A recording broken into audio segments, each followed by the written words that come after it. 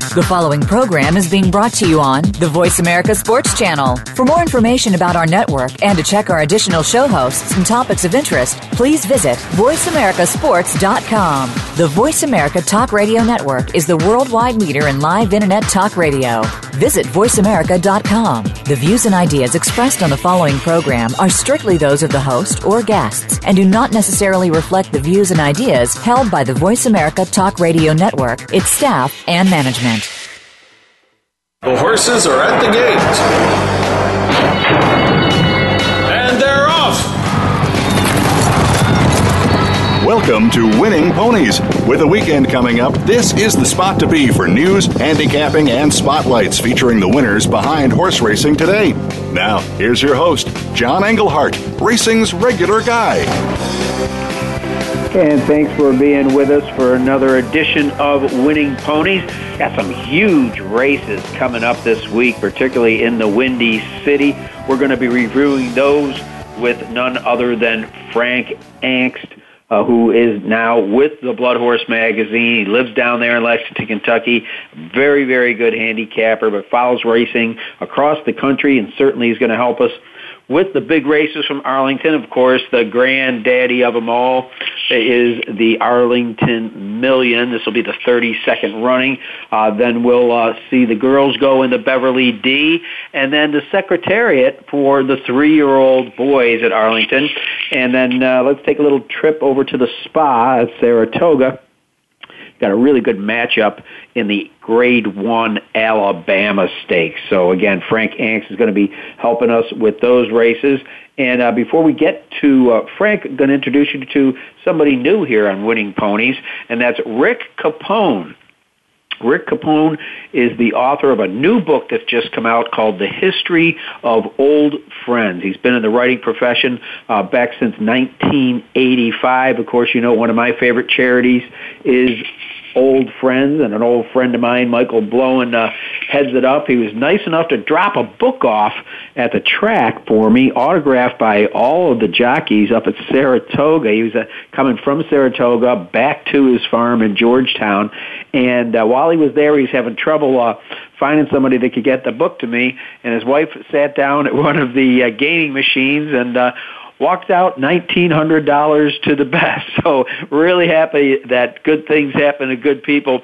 But we'll talk to Rick Capone and his involvement with Old Friends and how he grew from being a sports writer to being a really outstanding photographer. We'll talk about some of those racing greats that are there at Georgetown, Kentucky at Old Friends.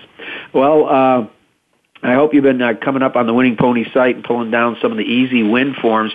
I had some good wins over the last week at Saratoga. We had a $2 pick six that paid over $23,000. In the center part of the state, Finger Lakes, a 50-cent pick five returned over $6,500. Then as you head out west, Ellis Park in Kentucky, we had a $1 super that paid over $5,600. Up at Arlington, $1 super five key paid $5,459. And out on the West Coast last Friday at Del Mar, a 50-cent pick five paid $3,951. So Winning Ponies, a lot more than just a radio show. Get your easy win forms and get yourself some easy and high-paying winners. Well, the news is out. The other shoe has fallen, as they say, and it looks like Larry Kalmus, who's been with us on Winning Ponies, he took over the race caller duties at Churchill Downs, and that's when we had him on the show. Well, we may have him on again. He's going to succeed Tom Durkin as the announcer for NYRA. Kalmus is now 47 years old. As you know, he now calls the Triple Crown races and the Breeders' Cup World Championships for NBC Sports. He's going to start in April of 2015 during the final month of Aqueduct Racetrack. He'll be calling at the Belmont Park Spring and Fall meets and of course, the summer meet at Saratoga. He is going to continue to call the races during the winter at Gulfstream Park in addition to his new NYRA duties, and he sounds very, very excited about it. Of course, last year he was calling it Monmouth before he moved over to Churchill Downs, and the people could not be happier at NYRA. Now, John Imbriale, the NYRA's director of TV production, will call the 2014 Belmont Fall Meet, and he'll be the main race caller at Aqueduct Racetrack, except for that month of April. So congratulations to Larry Colness, and it's going to be very, very sad to say goodbye to Tom Durkin. He's been the NYRA announcer there since 1990. He's going to call his last race there on August 31st. So best of luck to Tom Durkin. I have to say, I'm a big fan of race callers, and Durkin was my favorite. Well, it was interesting. Saw some stats coming up that were put up earlier this week by Equibase, and it looks like Todd Pletcher is closing in on number of stakes wins. He had 996 earlier in the week. He's closing in on the 1,000 mark, but there is somebody above him. Who would that be? Well, none other than D. Wayne Lucas, who has 1,076 stakes wins, and the old coach isn't finished winning stakes by any stretch of the imagination. Just kind of a rundown of the top 10 or so behind Lucas and Pletcher is Steve Asmussen and Bill Mott, the late Bobby Frankel, Bob Baffert, Jerry Hollendorfer, Ron McAnally, Shug McGahee, Richard Mandela, all those guys still training, and all those guys very familiar to listeners of Winning Ponies. But again, Todd closing in on 1,000 stakes victory. And somebody that just logged his 2,000th victory was trainer Donnie Von Hemmel.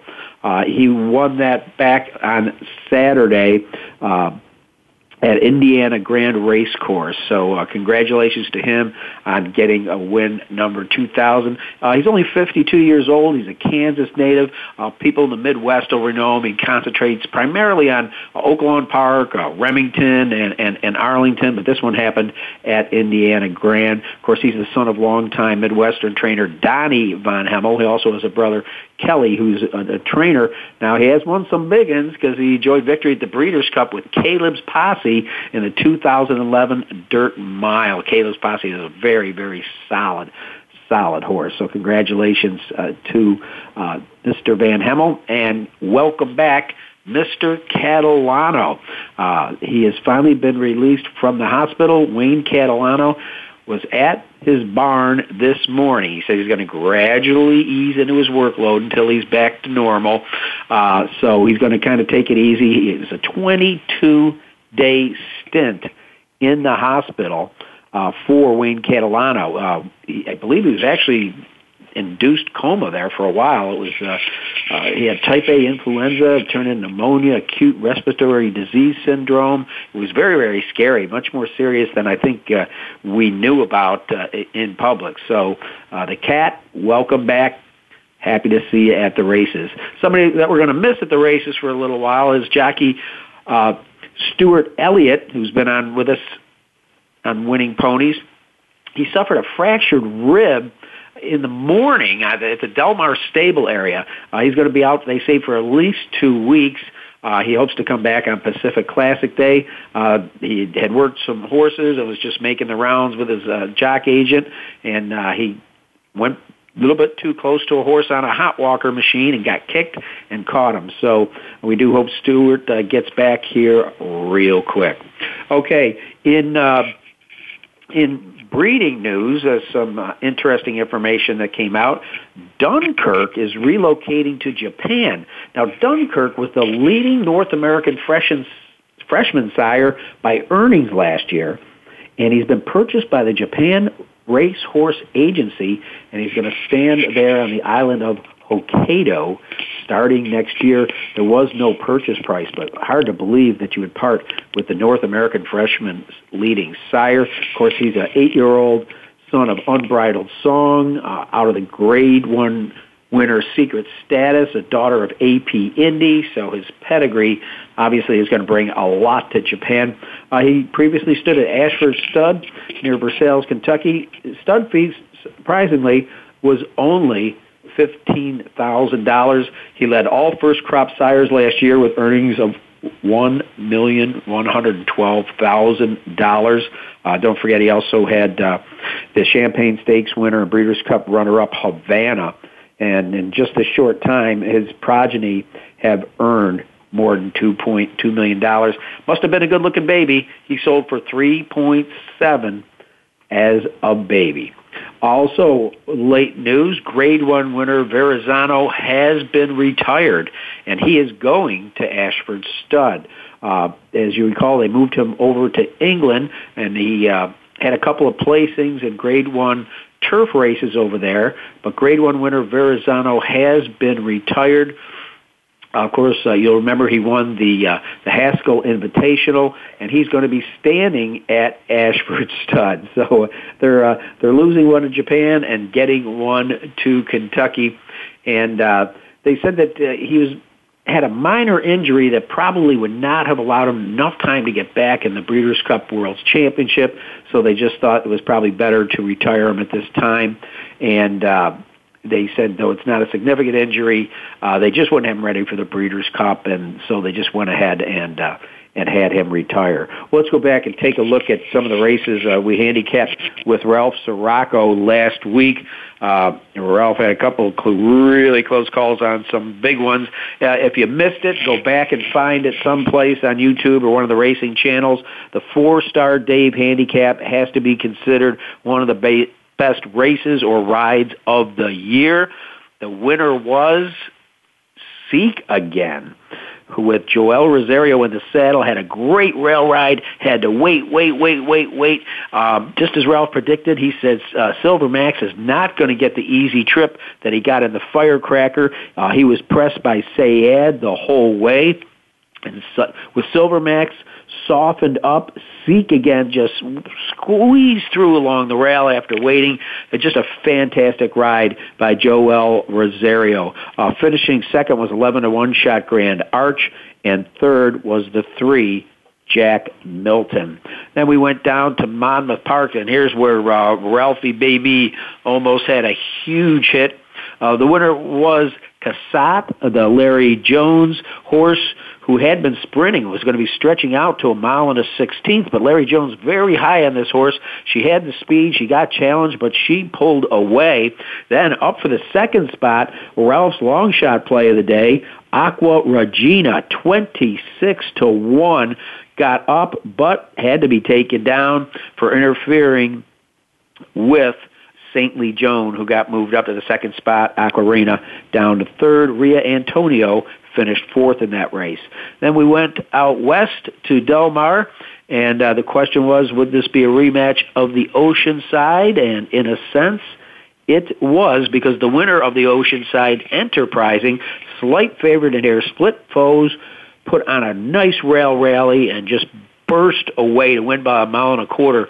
We had talked about her I'm sorry, we're handicapping the La Jolla. Just so you know, this race I'm talking about is the La Jolla, the Grade 3, but we're talking about her running the Oceanside was just unbelievable, rallying from 11th to get up by a neck. Once again, Mike Smith was in the saddle. In the second spot, 15-1 shot, I'll wrap it up.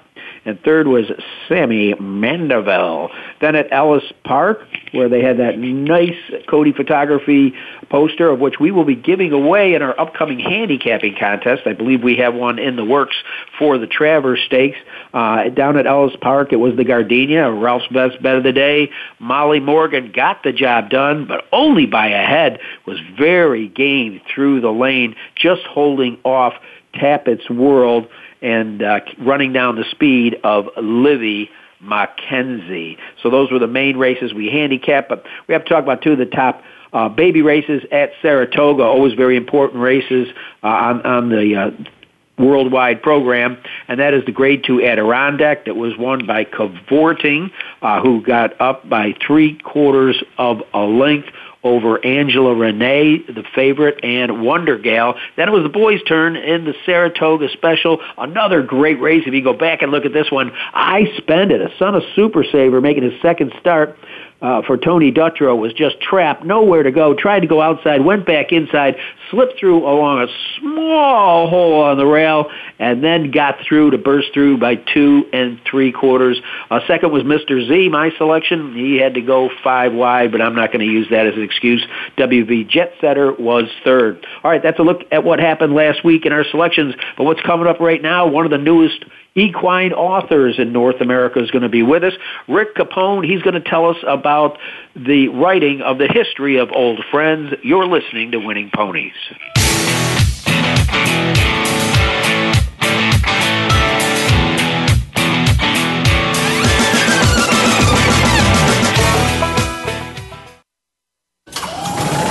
The opening kickoff is a beauty. There's a fly ball deep right field. Back goes O'Neal. He's at the shot. Got it with 2.8 seconds left. To left. I don't care where they put him. This one is out of here. From high school to the pros, we cover everything. Let your voice be heard. Voice America Sports. And they're off. What? Can't make it to the track? You can still get all the action with winningponies.com, the home of the easy win form, the most accurate predictions on thoroughbreds, quarters, and Arabian horses at most American and Canadian tracks. Whether it be the Triple Crown, Breeders' Cup, Travers, Haskell, or your daily races, don't worry, let winningponies.com make some money for you. Okay, sports fans, here's your opportunity to discuss football, America's favorite sport. On an annual basis, millions of people attend, watch, and listen to football, both pro and college. Ray Ellis Sports, an internet talk radio show, was developed with the fan in mind. Join host, former Philadelphia Eagles and Cleveland Browns strong safety Ray Ellis on Voice America Sports every Tuesday at 1 p.m. Pacific for exciting, interactive football discussions from the fans' perspective. Tune in every Tuesday at 1 p.m. Pacific to Ray Ellis Sports, right here on the Voice America Network, and let's talk football.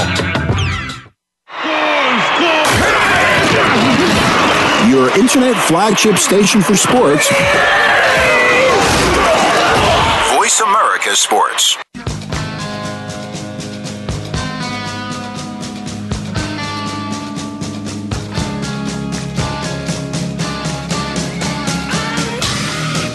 You're tuned in to Winning Ponies with your host, John Englehart. Got a tip for us? Need a tip from us? If you want to talk with John or his guests, the phone lines are now open toll-free at 1-888-346-9144. That's 1-888-346-9144. Or you can send an email to show@winningponies.com. Now, back to Winning Ponies with John Englehart. All right, and coming up with us right now, again, one of America's newest authors in the equine writing, Rick Capone. And Rick, we have talked a lot about the people that take circuitous routes into the world of racing, and he started as a technical writer for IBM. He's been in the writing profession since 1985. He's been involved in many different sports. He moved to Lexington, Kentucky to work as an editor of Coaching Volleyball magazine for the American Volleyball Coaches Association. And then in 2009, he visited Old Friends, where he met our good friend Michael Blowen and approached him with the idea of writing a book about Old Friends. The project kind of got put on hold for a while, and now all of a sudden it's come back to life. It's gone in full circle, and it's now been published by History Press. And I hold a copy in my hands thanks to the efforts of Michael Blowen. And as I told you earlier in the show, good things happen to good people. While he was trying to get the book to me, his wife won $1,900, according to Rick Capone, the story I got earlier today. Rick, how are you doing? Welcome to Winning Ponies. I'm doing great. Thank you for having me on, John. Well, happy to. Again, I always like finding out, how people come from being a writer from IBM into becoming a writer of a book on thoroughbred horses. Can you kind of tell our audience your introduction to racing and eventually to that wonderful farm in Georgetown, Kentucky? Well, when I switched from tech writing, I went into sports, as you had mentioned, mostly volleyball. And then when I moved up here to Kentucky, I discovered horses, which pretty much put volleyball out the window, which much to the chagrin of my boss.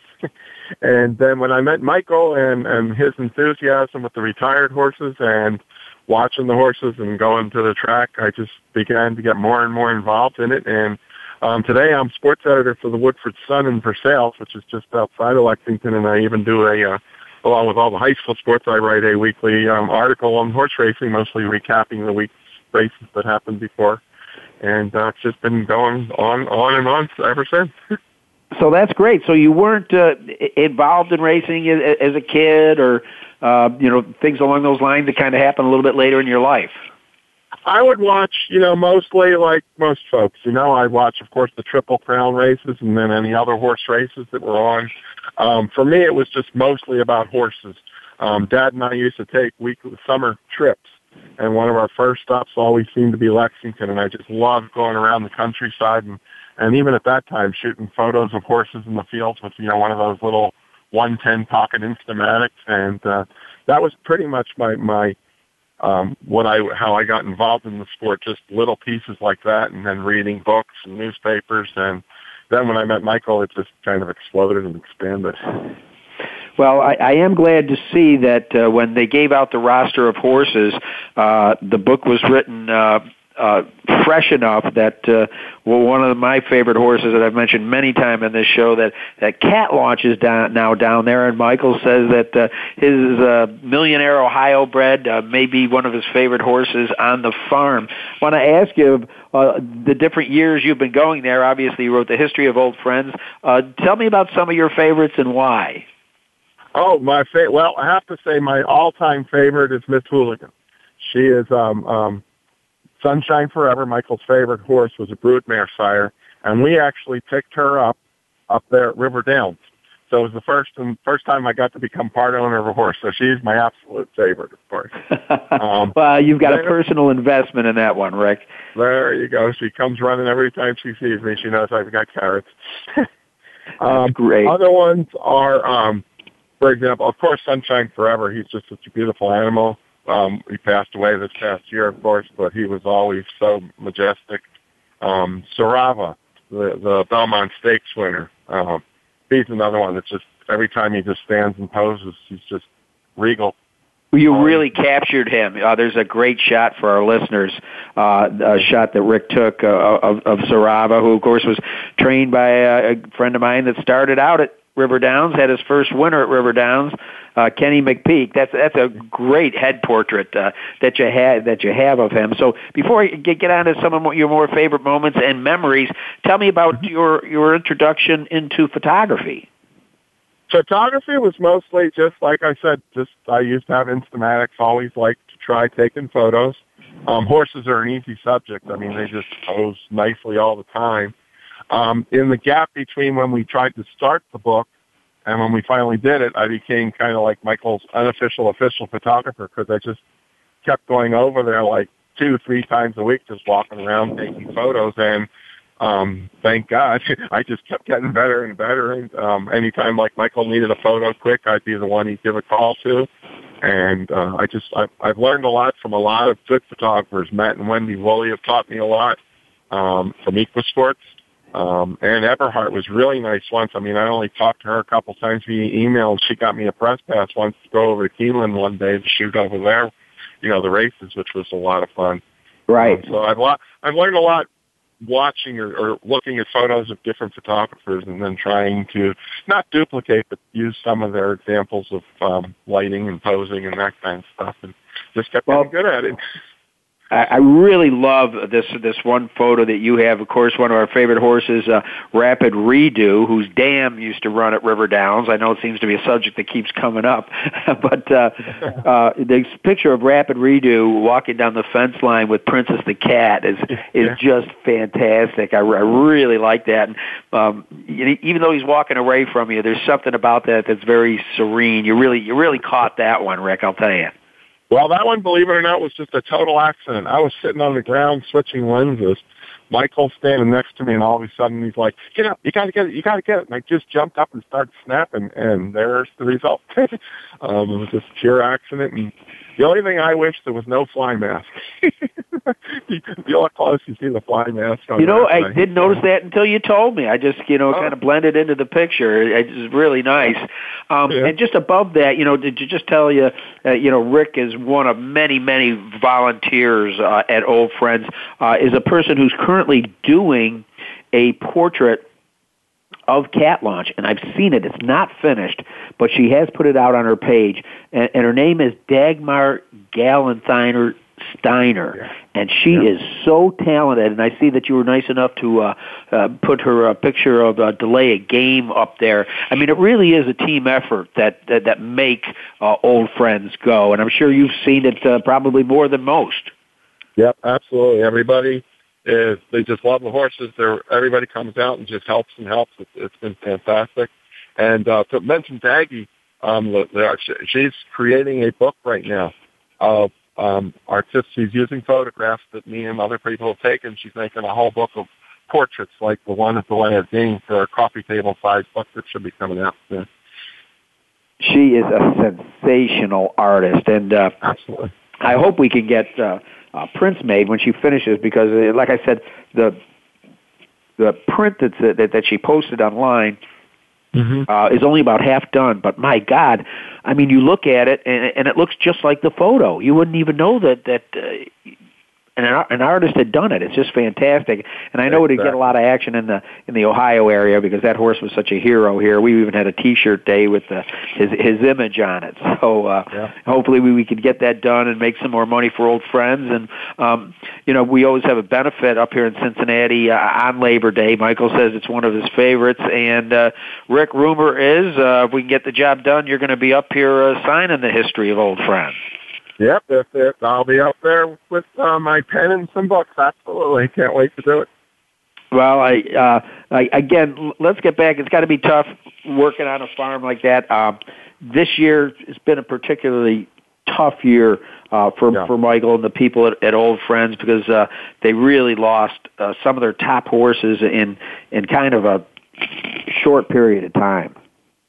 Yeah, that is the hardest part of working there. In that, as Michael says, it's kind of a hospice for most of the horses. When they reach there, they're at old age, but you get attached, and then, sometimes short time, sometimes long time, they pass away, and you got to get over it and move on.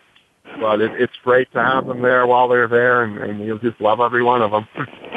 And I mean, just to tell people that Michael, his doors are open all the time. If you're ever coming, let's say, to Keeneland or going from one place to another, and you're in central Kentucky, Georgetown's real easy to get to off 75. But just to let you know, some of the great horses that have resided there, or that no longer do, horses like a Criminal Type, Black Tie Affair, Bull in the Heather, Phrase, Jade Hunter. I mean, the list just goes on and on. Polish Navy was there. Again, of course, as you alluded to, one of the favorites, and one that kind of kicks off your book, Eclipse Award winner, Sunshine Forever. It's just amazing the number of really outstanding, well-known horses that you can go down and see and get close to and feed a carrot to and take a picture of at Old Friends. Yeah, Precisionist was another one, Hall of Famer. He was a great one, too.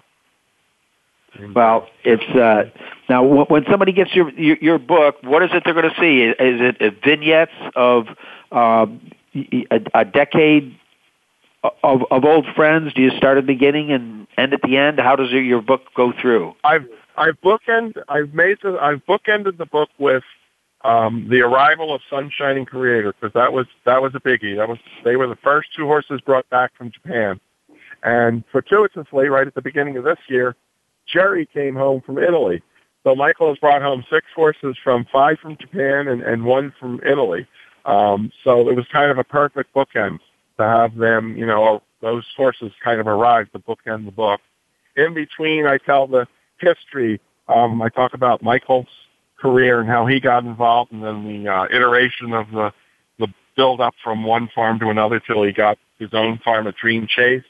And then I do stories about individual horses. There's one full chapter on Sunshine, Michael's favorite horses I mentioned. There's a full chapter about the 5 big champions that have been on the farm. And then there's more stories about I'd say 40, 50 short little stories about some of the other horses on the farm. I couldn't get them all in, though I tried, but I got cut down word-wise, but it worked out okay. And I'm actually hoping to get to do a sequel to get everybody else back in.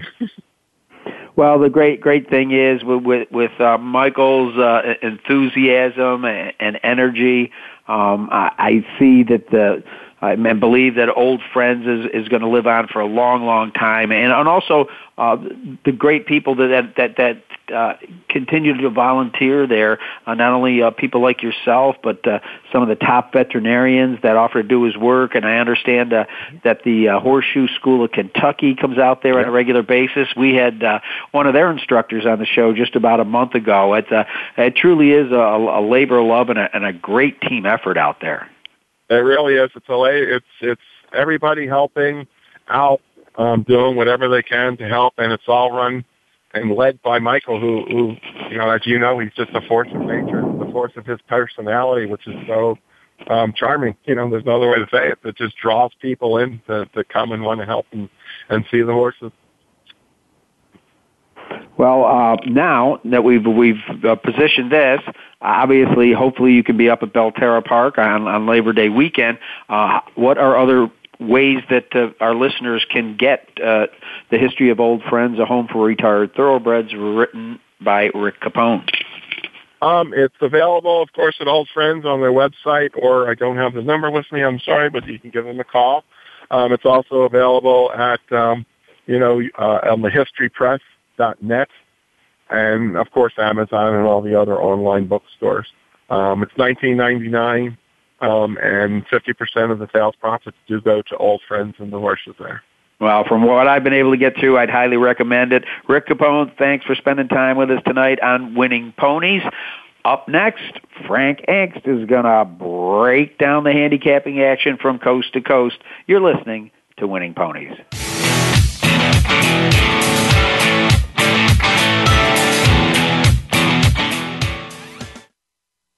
The fans now have a voice to speak their mind. No holds barred. They need to bench his ass and then move on. I just think that the coach made a mistake. All crazy. NFL, MLB, NBA, NHL. Speak up. Speak up. Or forever hold your mouth. We ain't playing around here. Voice America Sports. And they're off. What? Can't make it to the track? You can still get all the action with winningponies.com, the home of the easy win form, the most accurate predictions on thoroughbreds, quarters, and Arabian horses at most American and Canadian tracks. Whether it be the Triple Crown, Breeders' Cup, Travers, Haskell, or your daily races, don't worry, let winningponies.com make some money for you. The job of a professional athlete is never complete. In Life After the Game, host Lamar Campbell will take an inside look at how athletes are making the transition from the professional athletics world to the professional business world. You'll understand the goals, motivations, and personalities that drive these players off the field and in their post-professional career. Tune in to Life After the Game with Lamar Campbell every Tuesday at 2 p.m. Eastern Time, 11 a.m. Pacific Time on the Voice America Sports Channel. Your internet flagship station for sports, Voice America Sports.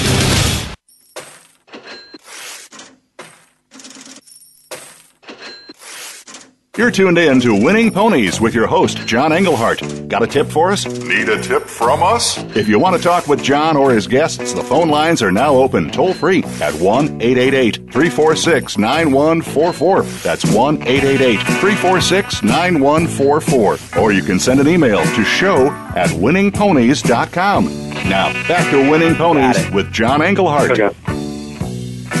All right, and with me right now, the Cincinnati Kid, Frank Angst. Of course, back when the Thoroughbred Times was alive and well, he was the senior writer there. He's been covering sports for more than 20 years.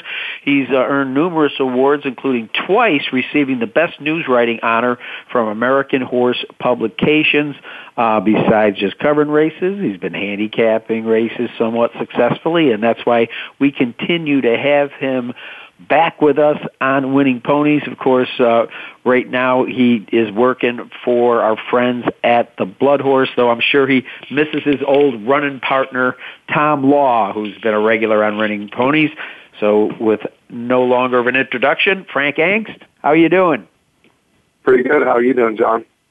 I'm doing good. I mean, you've got to admit, I don't recall a July, August that has been more pleasant to be dealing with a sport that's played outdoors. The racing's been great. The weather's been super.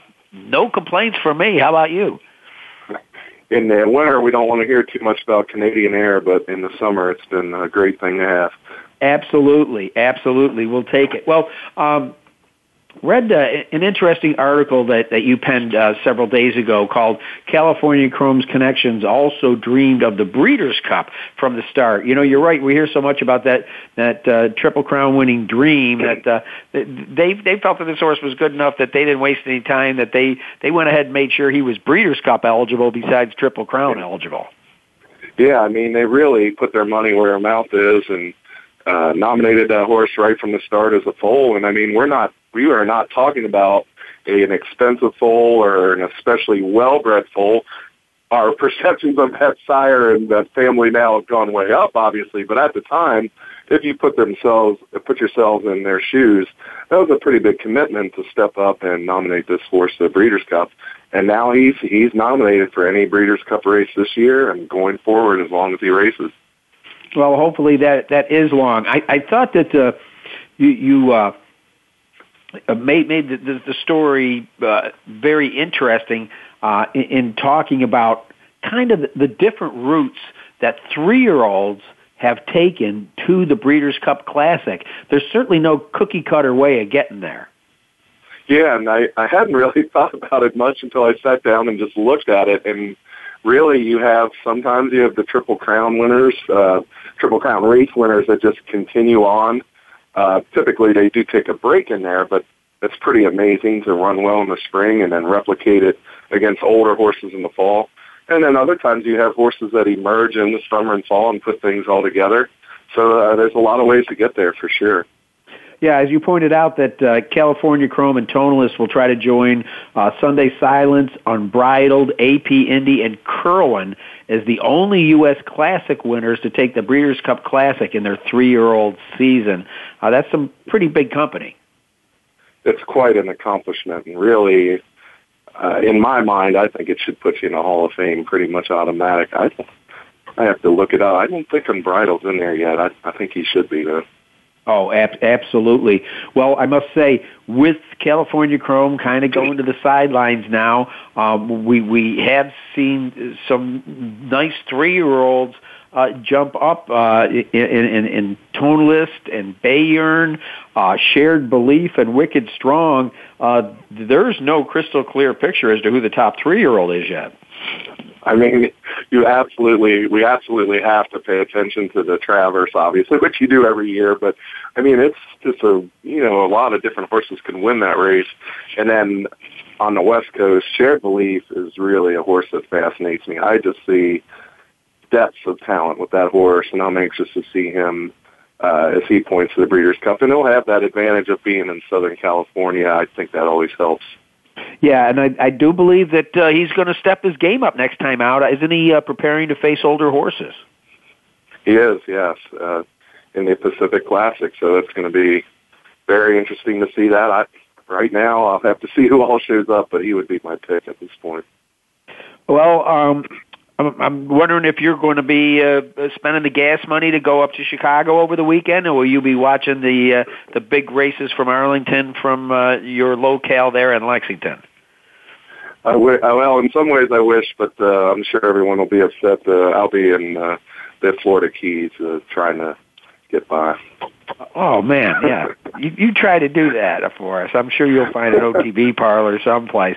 Well, let's get on to the big one, a race that just captured the American public from the very beginning. If memory serves me well, and I don't have much of one left, it was the first $1 million race.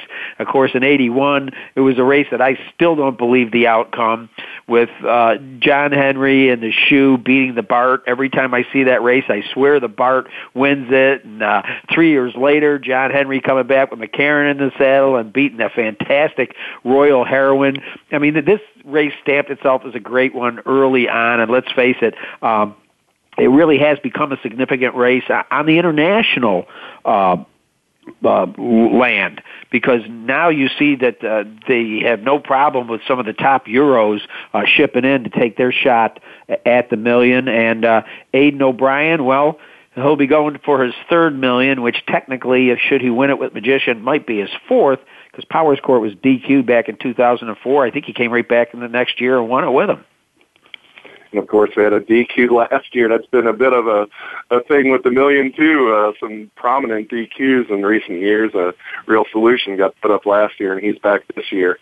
Magician, I mean, you definitely have to start with him, but I'm not comfortable with that 7-5. I watched his last race from Europe, and I was just not that impressed. He just seemed flat. That said, he won the Breeders' Cup Turf off a 9th place finish, so he's shown he can definitely turn things around quickly, but at close to 1-1, I can't go there. I think there's some other horses in here that can run big. Well, that's who I want to know who they are. Yeah, we were speaking of Canada early, and that's where I'm going for my pick, Up With the Birds. I just really liked his Nijinsky. I spent a lot of time watching that today, and I have the comments usually are pretty good on the past performances, but I'm not seeing ridden out there. I'm not going to say he was under wraps, but he wasn't ridden hard to the wire either. He was well within himself going to the wire, pretty reserved there, I thought. So that makes that effort even more impressive, and feeling maybe a bit of an upset here. Well, I'm kind of looking, it wouldn't be a big upset, but, I always say, you're judged by the company you keep, and one of the most impressive races I saw was the race won by Seek again last week at Saratoga. And the fact that Real Solution went by him and held it at 1.25 miles. Here's a horse who has never been off the board at 1.25 miles, has won over $1.1 million. Javier Castellano, regular rider, will be up there. Again, I got a question mark by Magician. I know he can put in a clunker and come back and run a big one. I respect Aidan O'Brien, but I just got a feeling that Real Solution might be sitting on a big race for Chad Brown. Only 7 horses going to post in the Arlington Million, obviously for $1 million. Well, let's try to jump into a race that has a few more competitors, and that would be the Beverly D. That's going to have a field of 11, and 11 pretty well talented horses. I'm sure even the morning line odds maker had a hard time making this. I think the favorite might be Stephanie's Kitten at 7-2. Mm-hmm. Heck, that'd be a $9 payoff for the favorite. Right. And that's, he went with the Ramsey's horse in the Million, and I'm going to go with the Ramsey's filly mare here in the Beverly D. Stephanie's Kitten just really impressed. She's really put together 2 nice late runs in a row. It was just denied in the previous start, but I think things go her way in this one. She's an awfully talented horse. Yeah, kind of interesting, too. Normally you'd see Frankie Dettori coming over here riding one of the European horses, and the fact that he ran such a game race in the Diana, that he decided to stick with this Chad Brown trainee. I think a horse that might be a price horse in here that somehow is being overlooked is the winner of the Diana. You're getting 6-1 on Somali Lemonade. I know that was her first Grade 1 win, Frank, but it might be that age is taken well with this horse, because she's put her last 5 races that have all been knockout races against top company. At 6-1, I'm going to certainly leave her in my exotics. Yeah, you can't knock any of her recent starts, and in my opinion, she's arrived. And whatever, it took her a little while to get here, but she's definitely at the party. You mentioned Frankie Dettori, and that is one of my favorite angles on turf. Is when a jockey gets on a horse for the first time and puts in a nice effort. This specifically for turf routes, and then comes back and rides the horse again. I think turf racing, the jockeys have a bigger influence on the race. And as they get a feel for the horse, I think they're capable of moving this horse forward in the next start, and that so happens to be Saturday. Well, let's see if that happens. All right, we're talking with Frank Angst from the Blood Horse magazine. Going to take a quick break here, and we're going to be back to break down the Secretariat and the Alabama. You're listening to Winning Ponies.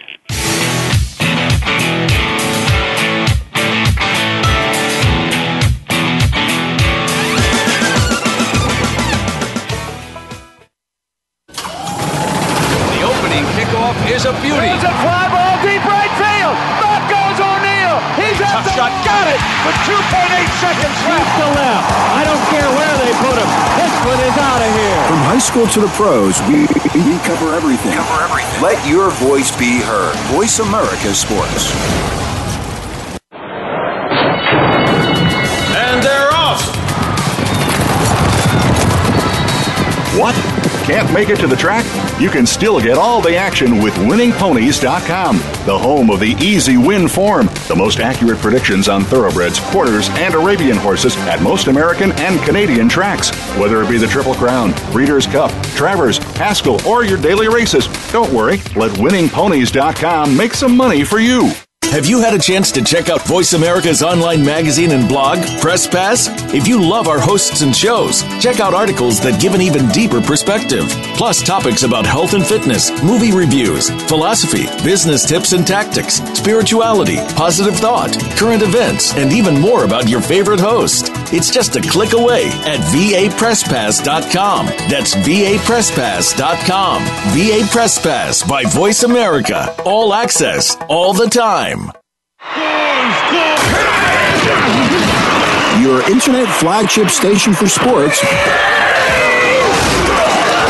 Voice America Sports. You're tuned in to Winning Ponies with your host, John Englehart. Got a tip for us? Need a tip from us? If you want to talk with John or his guests, the phone lines are now open toll-free at 1-888-346-9144. That's 1-888-346-9144. Or you can send an email to show@winningponies.com. Now, back to Winning Ponies with John Englehart. And with Frank Angst from the Blood Horse magazine. And we're breaking down the races up at Arlington, and then we're going to take a quick spin over to one of my favorite places, Saratoga, New York. The third race we're going to look at from Arlington, it's the Gr.1 Secretariat. There's $500,000 up for grabs. This is the 38th running. Now, this race is limited to 3-year-olds, and it's bringing 9 of them together. Kind of an interesting cast of characters, Frank. Yeah, and I landed on a speedy horse. It's making, admittedly, quite a big jump up in tourist. Won the restricted stakes at Saratoga, which was his 3rd straight win, and now he goes into a Gr.1. It's quite a jump, but I definitely have trust in Bill Mott. You can't go wrong there. And again, I was just visually impressed with his previous effort. Granted, he's going to be seeing a lot better competition here, but just a very smooth horse and just looks like he has Gr.1 talent to me. Now, Frank, I wanted to ask you this because when I was handicapping, I was a bit befuddled in that I saw this was a restricted race, so immediately I noticed it was in New York, and I looked up, but I noticed that this is a WinStar Kentucky-bred horse. How did the Secretariat Stakes become restricted? I would need to look that up, John. I know Saratoga sometimes runs stakes for horses that haven't won the stakes at 2 turns or haven't won the stakes on the turf, but honestly, I don't know the answer to that question, so I don't want to mislead anyone. Oh, very good. You're an honest man, Mr. Angst. I will tell you that. Well, we talked about Aidan O'Brien shipping in with horses, making kind of a big change here with this long shot, Belisarius, the Irish bred. 2 things. First-time Lasix, first-time blinkers, bringing in a foreign rider. Bit of a head-scratcher there. You think this horse is worth keeping in your exotics as a price just because O'Brien's involved with it? And, of course, he's sending off the likely favorite, Adelaide. That always makes me nervous. And if I'm playing horizontals and I like one of the trainer's horses, I try to include both of them and pick 3s and pick 4s. I've just seen it happen too many times where the other horse, where the trainer takes it down. Yeah, I mean, I know that's happened a lot with horses that Bob Baffert's trained. The one that I thought didn't have a shot is the one that jumps up and wins. Also, a new race that's in the mix here, again, is the Belmont Derby that was run on the 4th of July weekend. We have in here Global View, and the horse you referred to in Adelaide. Of course, a lot of people saying this Mr. Speaker is turning out to be one heck of a horse who won that race. What I don't understand is that O'Donoghue was on Adelaide for the Belmont Derby, where he only lost by a neck, and now he's on Belisarius, and this jockey Moore is on the morning line favorite Adelaide. Is that leaving you scratching your head? Because Joe O'Brien is over there too, and he's not riding them. There's always some interesting jockey choices. When you have the type of stable that Aidan O'Brien has, he can definitely, people have to answer to him, you know, if they can't have hurt feelings for too long, because he might be calling them with good news a week later. But I still can't figure out if your own son has won a graded stakes race on this horse and then finished second as the favorite in a grade 2, why you wouldn't name him on the horse. I don't know. It's baffling. I don't have an answer. And Como Donahue fits the profile I was just talking about. He rode this horse very well at Belmont. I would have liked to have seen him come right back and ride again. I mean, he's already shown that he can give this horse a nice effort. Well, like I said, it's a bit of a head scratcher. Of course, I'm glad to see Joe O'Brien's still winning races. As you may recall, I think maybe it was 3 years ago when he won the Breeders' Cup turf for his dad down at Churchill Downs, and everybody's saying, "Well, I'm really glad that happened because this kid will probably have to become a jump jockey after this because he's just going to outgrow the sport." But somehow he's been able to maintain his weight, and he's still riding on the flats. Yeah, he's a very tall young man, and most people thought his riding career wouldn't last too long, but he's still going. Don't have it right in front of me, but he is on Magician, right? I believe he's taking the trip over to ride. Yeah, so he's on the favorite in the million, so Dad's taking care of him there for sure. Yeah, so obviously he wasn't too mad at him for that second place finish in the King Edward, but either way, we're seeing a jock change here. So it'll be interesting. Again, we're talking with Frank Angst from the Blood Horse magazine, and he's going to go with a horse, Bill Mott, who has just really seemed to grown into itself. If you look at its buyers over the last 4 races, it's just jumped point after point after point. Comes into this race with a 103 buyer. Can't compare it too much to the European runners, but that's definitely the best of all the U.S. runners. So again, in that Sir Cat, my pick was Ring Weekend, and I thought he ran a nice race, and he wasn't going to be Tourist any day of the week. So that sold me on Tourist. And Joel Rosario will be back in the saddle. So we're going to move on now. We'd like to pick a race from the Spa, Saratoga, and this is a race with just amazing history. It's the 134th running of the Gr.1 Alabama. You can go back to 04 when Belle Dame won it, 1932, Top Flight. Busanda won it in 50, Tempted in 58, the Great Chuvy in 69, the legendary kidnapped horse Fan Falouche in 70, R. Mims, I was there, 1977, and then, of course, the ill-fated Gopher Wand in 1990, and the horses that have turned into modern-day heroes, such as Silver Bullet Day in 99 and Royal Delta in 2011. Pretty much, you win this race, Frank, you stamp yourself as one hell of a mare down the road. That's for sure. I mean, so many champions so many winners of this race have gone on to be named champions, so it's a big-time race for sure. Well, big-time race for sure. I got a big-time handicapper with me. Who do you like in here? It looks like we got rematches of the top horses that came out of the Delaware and the Coaching Club American Oaks. I'd like to give you a long shot, John, but I just can't do it here. I have too much respect for when Todd Fletcher gets a horse going in the right direction. I just kind of try to ride that out until they go south. And I don't see any reason for Stop Charging Maria to take a step back here. America intrigues me, an AP Indy filly. I can definitely see her hitting the board, and maybe I'll include her on the horizontals, but I really think Stop Charging Maria is a standout here. Well, the mystery horse for me in here is size. And the reason is, you know Bill Mott and how he never really pressures his horses that much, doesn't ask too much of them, and there's a reason why he's in the Hall of Fame. And here's Size, who did not start as a 2-year-old, and now as a 3-year-old, has 3 wins and a second, was very impressive in a terribly sloppy Prairie Meadows, Iowa Oaks. I scratched my head when I said, what, Bill Mott's out there? And the horse got away at 13-1. Again, just kind of a mystery horse. Mott doesn't put him in there just to give him a horse.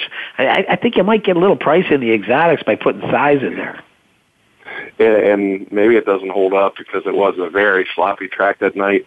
But if you go back and look, oddly enough, horses that run well at Prairie Meadows have won some big Saratoga races over the years. It's very interesting, and I should have researched that more, but it's come in quite a few times, the Prairie Meadows horses that run in some of those big races they have out there in the early summer, come into Saratoga in the late summer and do very well.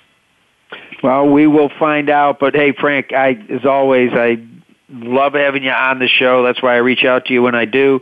I love all your compatriots at the Blood Horse. It's a magazine that I cherish and subscribe to, and enjoy reading you, whether it be online or in print. And thank you very much for being on the show with us this evening. Subscribers are most appreciated. I like that hard copy. All right. So we've been talking with Frank Angst from the Blood Horse. Also, I want to thank Rick Capone. Again, his book is The History of Old Friends. I highly recommend it. Some great photography and some super stories on the outstanding horses that have been cared for there by Michael Blowen and all the volunteers at Old Friends. So for Frank and Rick, I'm John Englehart, overlooking the manicured turf course across the Ohio River to the hills of Kentucky. Remember, when you come to the races, bet with your head, not over it. Thanks for listening to Winning Ponies with John Englehart. We know the information from today's show will help you at the next post. Keep listening for more next Thursday at 8 p.m. Eastern Time, 5 p.m. Pacific on the Voice America Sports Network. Thanks again for listening to the preceding program, brought to you on the Voice America Sports Channel. For more information about our network and to check out additional show hosts and topics of interest, please visit voiceamericasports.com. The Voice America Talk Radio Network is the worldwide leader in live Internet talk radio. Visit voiceamerica.com. The views and ideas expressed on the preceding program are strictly those of the hosts or guests and do not necessarily reflect the views and ideas held by Voice America Talk Radio Network, its staff, and management.